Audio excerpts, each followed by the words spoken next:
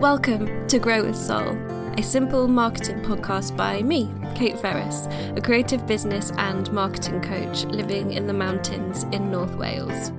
Grow with Soul is for creatives who either have their own business or who dream of having their own business and who want to grow slowly, sustainably and soulfully in their work and in their life. So welcome. I'm so glad you're here. Hello and welcome to episode 114 of Grow with Soul. Almost everybody I know is in a kind of limbo right now. Whether it's where they're going to live, what they're going to do for a job, who they're going to be, what their next steps are, there is this sense of not quite being the old them anymore, and also not quite being the new them either. And that's exactly how I feel right now too.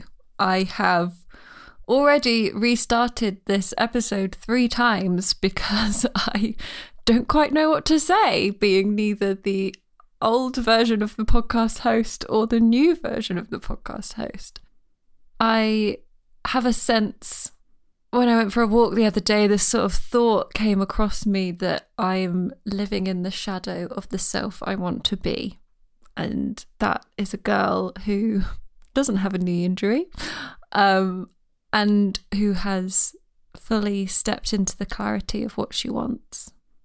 What the pandemic has done for many of us is separate what is and what isn't important. In my work with clients over 2021, especially, I've seen a discernible shift in priorities. So before, everybody wanted to talk about growth, and neither of us in the conversation really questioned why, because you just do growth.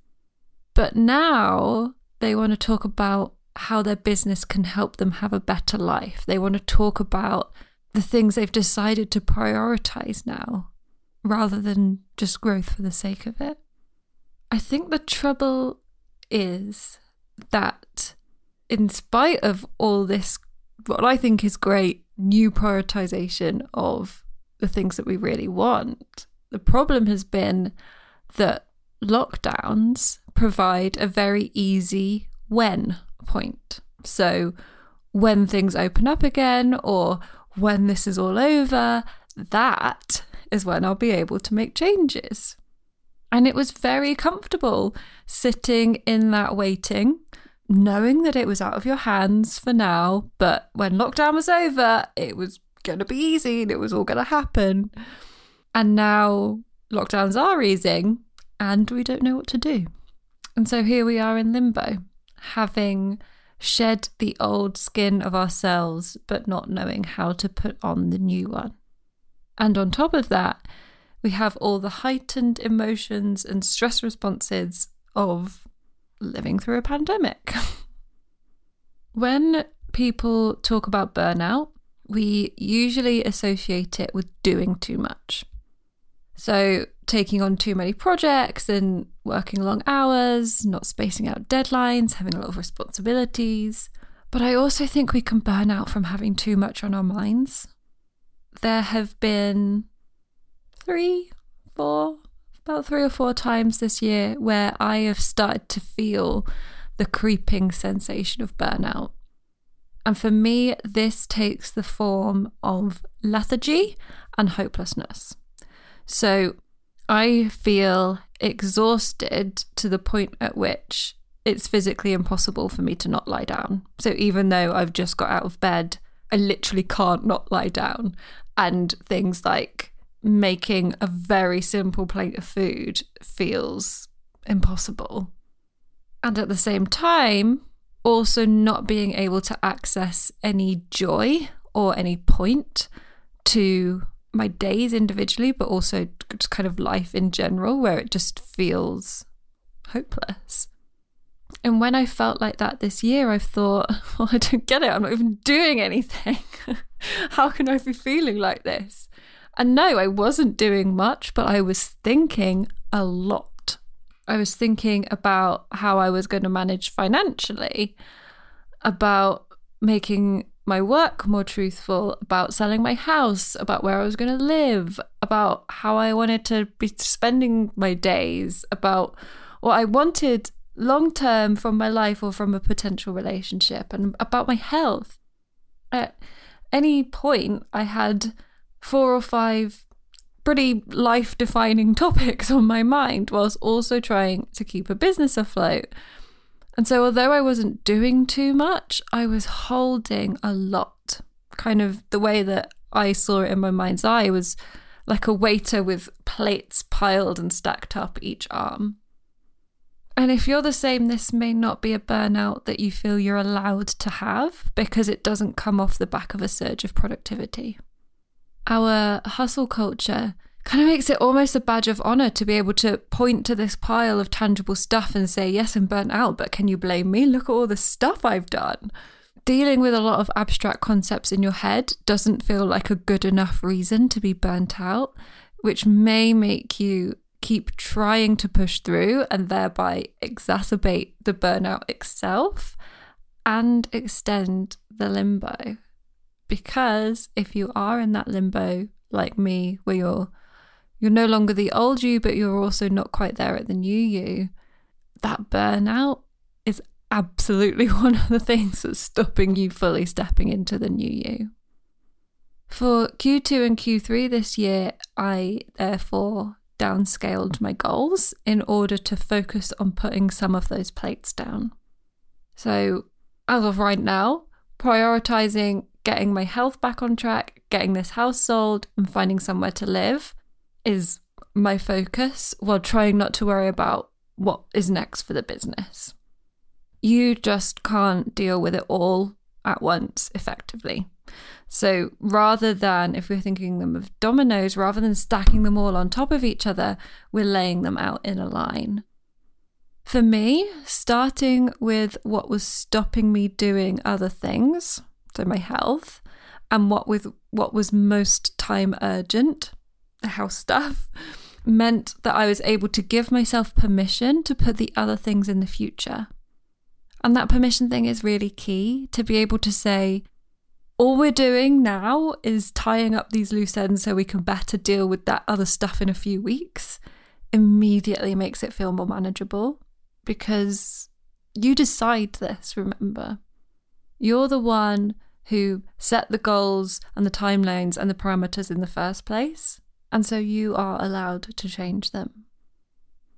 One thing that can be a real mental block when you're in limbo or in burnout is this feeling of going backwards or of having to start again.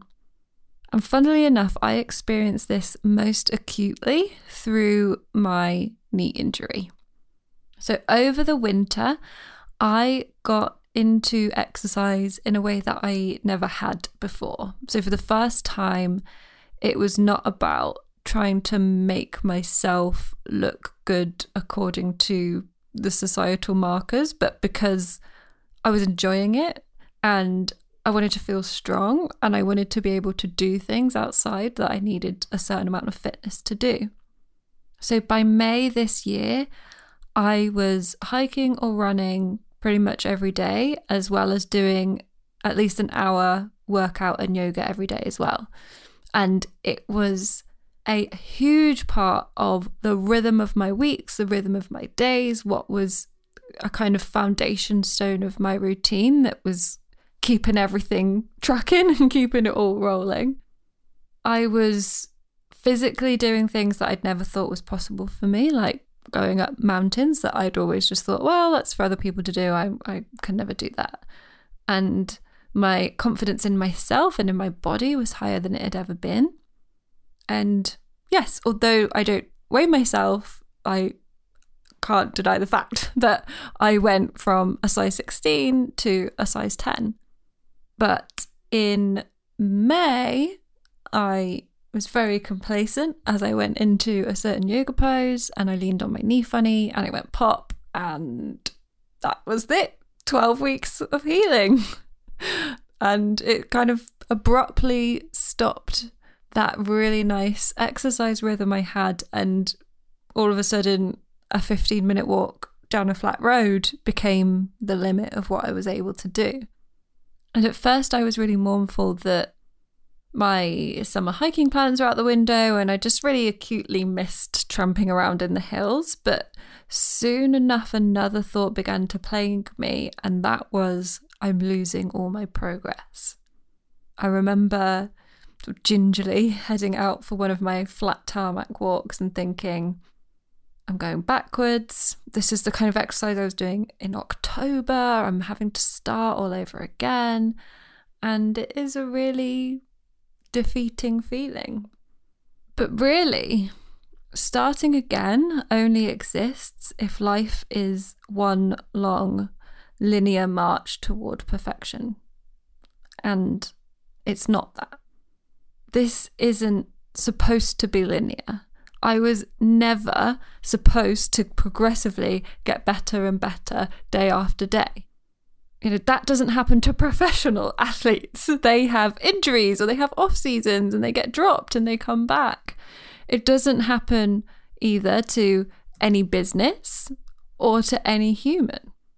We have this idea that anything that is not an improvement on the day before is a failure, but nowhere in real life is this shown to be possible. It's not starting again. It's a recircling, it's a pause, it's an unexpected twist in the scroll of life. And if nothing else, you already know you can do it. So it's not starting again because you've got so much more than you did before.